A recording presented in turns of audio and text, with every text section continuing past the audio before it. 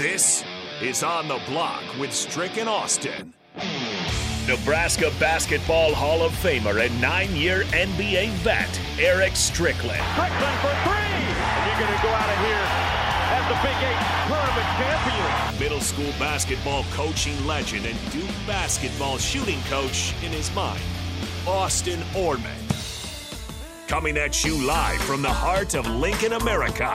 On air and online at theticketfm.com. Brought to you by Mary Ellen's Food for the Soul. This is On the Block with Strick and Austin. Let's get it, hour 2 on a Tuesday. I'm Austin, he's Strick. Glad you're along with us here for hour number 2 of the show. You find us here every day, 2 to 4 Central Time here on 93.7 The Ticket, theticketfm.com, Facebook, YouTube, Twitch, Twitter, Allo Channel 951. You can't escape us. We're taking over. Plain and simple. That's what it comes down to. But really, we appreciate you guys making that possible. We wouldn't be able to do it without you, your listenership, your interaction. We really appreciate all of that. Yeah, and Nyla Bull, yes, I'm a sucker today. I fought, though. Just lost to a better man, James, today. And pecan pie, yeah, I do need to do that at times. Whatever's playing in my head at the time I'm hearing these questions is I have no clue. But I'm having games played in my head as they're getting asked of me. So, yes, I fell short. Yes. 402-464-5685, the number that Strick just read from. Sartor Heyman text line, Honda of Lincoln hotline. Tap in there. Also make sure later in the week you go to Mary Ellen's Food for the Soul. Charles and his crew down at 27th and Pine Lake at Mary Ellen's. We'll be good to you. They're good to us. They'll be good to you. Head on down. Go get it. Let's get after it in hour 2 here, Strick. A bunch of NFL headlines to get to. Let's start with this one. Odell Beckham Jr. signs with the Baltimore Ravens. $15 million guaranteed. Large stack. Large. Especially being off. Multiple ACL injuries. Hadn't played a full year. But that's the thing that happens when you have multiple suitors. You know, sometimes you can end up bidding against yourself because you feel that you need to. This same thing is going to, in some form or fashion, going to play out with someone trying to move up in the draft. The further down you are, the more, you're going to probably have to give up in order to try to get up there. So that's one of the things that may play out in this whole thing as well. Do you like the move for Baltimore to go get OBJ? Okay, there's multiple things to that, right? OBJ and Lamar Jackson, they're pretty cool. They seem to be good friends. They seem to talk not just on an NFL fraternal level. They seem to have some form of friendship, personal relationship, right? So, I would say that I think OBJ leveraged that. I think it's another thing to not only leverage it, but to try to calm the tension that could be in the air and in the room there in Baltimore. We know there's plenty. Being that, like I say, if I'm OBJ and I'm seeing this situation and I'm going to leverage it and I've got a friend there, my next thing is to calm my friend and say, we're both on 1 year, my boy. Let's bet on ourselves. You know what I mean? Sure. Yes, you're set. It's not the way that you want it. I would also be a good friend and advise him, go get an agent. Right? Look what my agent did for me. He got me coming off 2 ACLs, $15 million guaranteed. Go get you one. You know where you're at. You know where you've come up short. Now go get somebody to take you over the hump, whatever that next hump is. But we're going to bet on ourselves, and I'm going to bet on you. You bet on me, and then we're going to go get this bag together. That's kind of the thing that I would do, because right now it doesn't seem like there's a different alternative. You could go and ask for a trade. Who at this point is going to trade for you? People are looking to get younger. They're looking for youthful quarterbacks, or they're looking to see if a quarterback is who they feel comfortable with. This is why teams, there's a few of them. I think probably the Titans, probably even the Las Vegas maybe. The Colts are kind of teetering right there on the outside looking in, like, dang, is it going to be Anthony Richardson Jr., who has basically secured a bag for himself? Whether I think he's a boom or bust option. But then you've got Will Levis sitting there. So to them, do we want to move up one slot? Do we want to give it up? Are we comfortable with this 1 and 4 slot, of 4 quarterbacks that are available to us? Is Will Levis, is that too high of a bar for him? So there's a lot of this stuff going on in the heads and the headspace of those. And then there's some that are down 15 below that are like, gosh, dang it. Can we get up that high? And I think it's tough. I think it's when you look at it, it might be too tough for somebody to get up there. I think the last time that it's happened, what was it? The Tampa Bay? Who was it that came up? It came from far down. Let me see. I mean, the Panthers just moved up from 9. See that, and that's even far. But there's somebody that came even further than that. Yeah. In 2020, the Buccaneers moved up from 14. No, there was somebody that came a little bit. They came from in the teens and got up there pretty high. The Buccaneers only went up 1 slot. And I can't remember who it is right now. Oh, the Titans and the Rams. There you go. For Jared Goff. For Goff, yeah. Mm-hmm. So it's tough. It's tough to do. I think there's just too many more assets out there to try to get up that high. But, man, Arizona's sitting in a great spot right now, to be honest. They're at number 3 overall, and I think it was Schefter who said that 6 teams have called them about the number 3 pick. We know it's not the Panthers because they got number 1. There are a lot of options out there. As a Colts fan, I could see my Colts at least asking about it. Yeah. But to me, there are 2 top-tier quarterback prospects in the draft, and that's Young and Stroud. Facts. I get the tools for Richardson. I know Levis looked fine with, everyone healthy and everything perfect around him in one season at Kentucky. The level of play around him went down, and he wasn't able to rise above it. Not fully on him, but again, elite quarterbacks find a way to separate their teams, even when, everything's crumbling around them. So I'm not sold on Richardson and Levis as a Colts fan. Mm-hmm. If they can't get Stroud or Young, I don't want them taking a quarterback. Danny Kelly, I think he's with The Ringer, said in one of his most recent draft guides that the Cardinals would trade the 3rd overall pick to the Colts. But Strick, here's what the Colts would have to give up. In this year's draft, the number 4 slot, so just swap that, number 79 in the 3rd round, number 106 at the end of the 3rd round, and then a 2024 3rd. To move up 1 spot. No way. For a second-tier quarterback prospect. Yeah, and it's probably not what you want. Again, like I say, I think Anthony Richardson Jr. is he's a boom or bust guy. Mm-hmm. He's either going to boom for you. Can he be like I don't know. I think he's got a big arm, very mobile. Can he be Jalen Hurts? You gotta just feel that you're probably going to take your lumps. I don't think I'd want to throw him into the fire that quickly. I would want to let him, get behind a Geno Smith or get behind a Garoppolo or get behind somebody just for, a couple years, get his feet wet, don't have to feel the pressure. And then allow himself to develop and grow and start to understand how to read and seeing what the adjustments and the changes and all the shifts that these tough defensive coordinators throw at you and stuff like that. I would hate to throw him into the fire that quickly. I'm with you. So here are some other teams that the teams haven't been named. The 6 haven't been that they've been talking to the Cardinals. Here are some ideas that I've seen thrown out there. The Vikings. Sitting down at number 22, 23, I think. That's a long way to trade up. Here's the rationale for the Vikings, though. Kirk Cousins is getting old. Mm-hmm. If you like one of these guys, if you like Richardson or Levis that well, are you willing to? Is it worth it to trade up that far to go get a guy? I don't think so. I mean, the Vikings, you have Jefferson. Trade. Maybe look to trade. Maybe just kind of keep your eyes on somebody that they're not really like Love or, somebody that they're really not feeling that you can kind of go and grasp. That may be just a change of scenery. Sometimes it's really all it is, right? Sure. Like, for example, I'll give you a great example.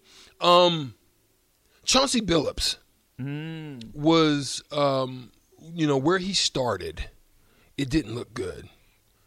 Boston wasn't happy with him. Denver didn't quite really feel him, but got to Detroit and it all came together. It was just like the right fit, right? There are situations where just the change of scenery just makes a whole difference. And sometimes it could be a quarterback, just the system or the organization or the city or, just something there just doesn't feel right or fit right.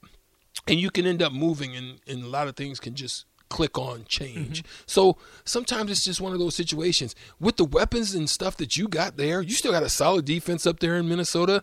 You've definitely got one of the best, receivers. And then running backs are solid too.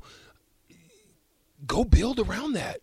Go get somebody that maybe you don't have to fully pay the bag to. If you can't get them this year, sit on something, take your lumps, and then look next year.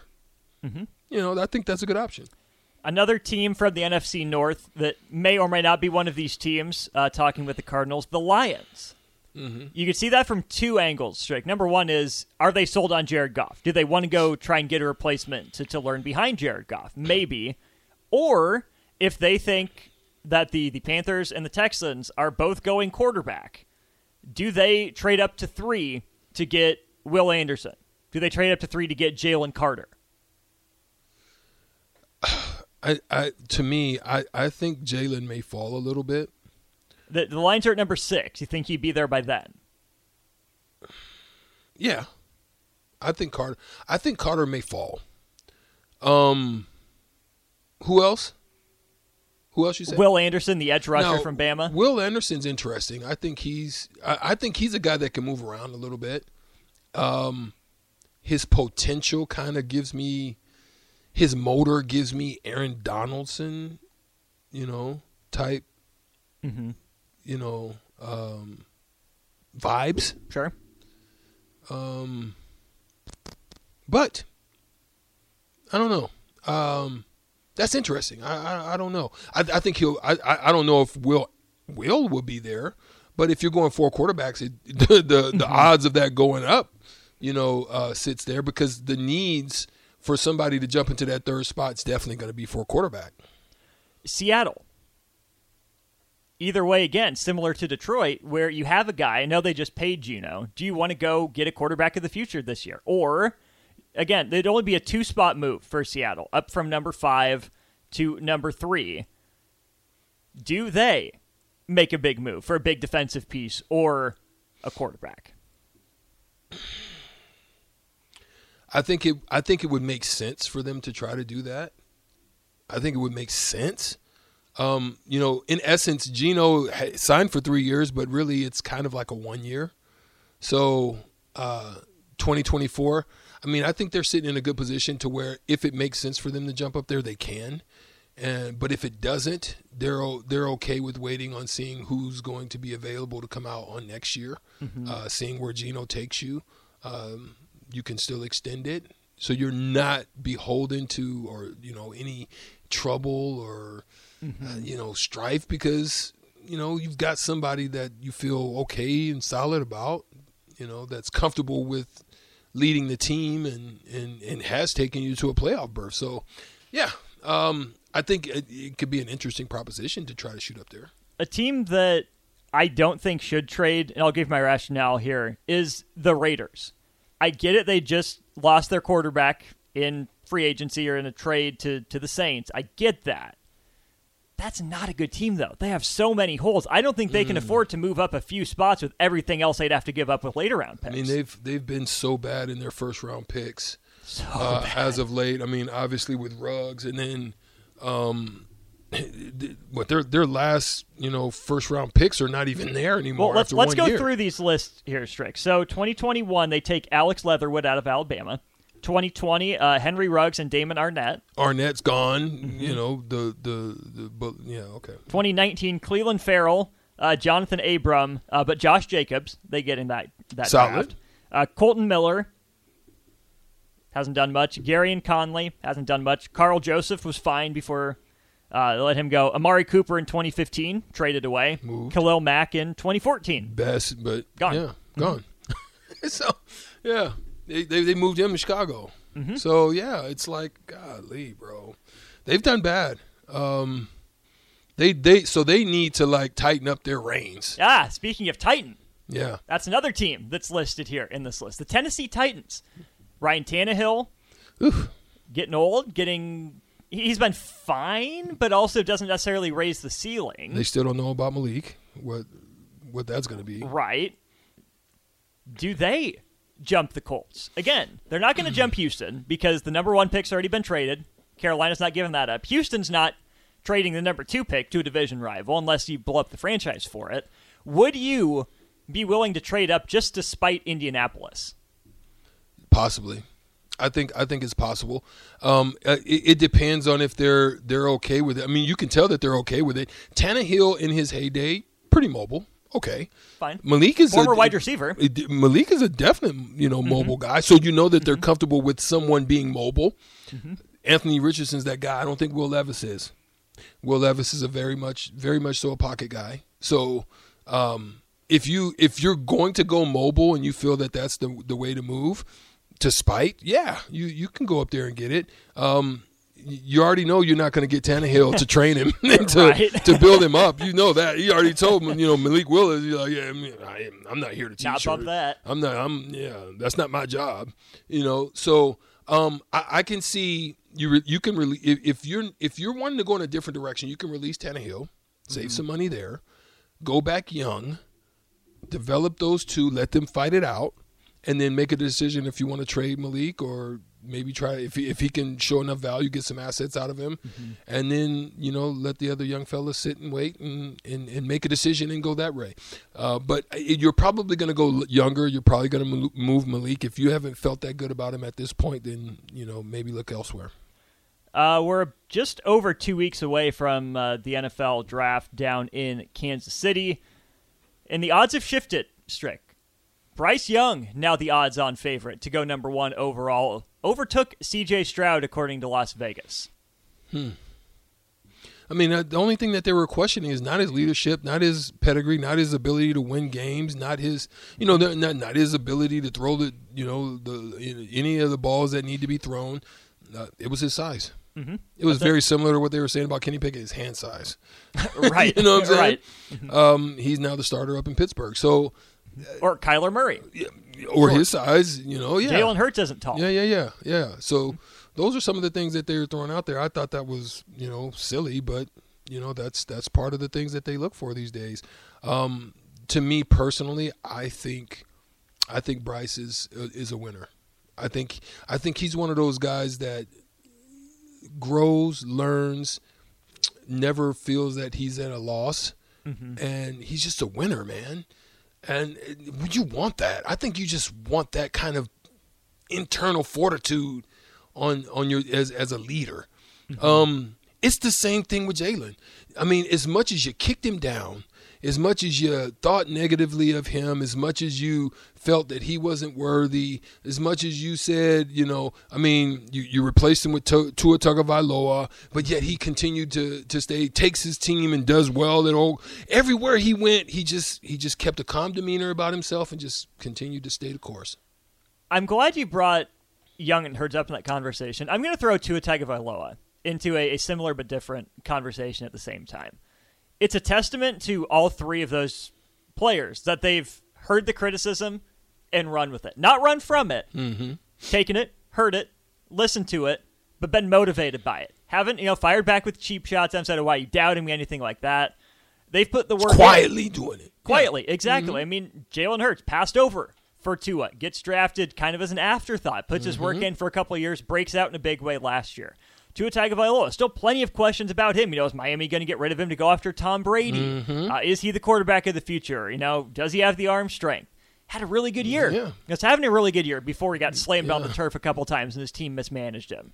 And now Bryce Young and the size. It'd be so easy for him to say, look what I did in the SEC.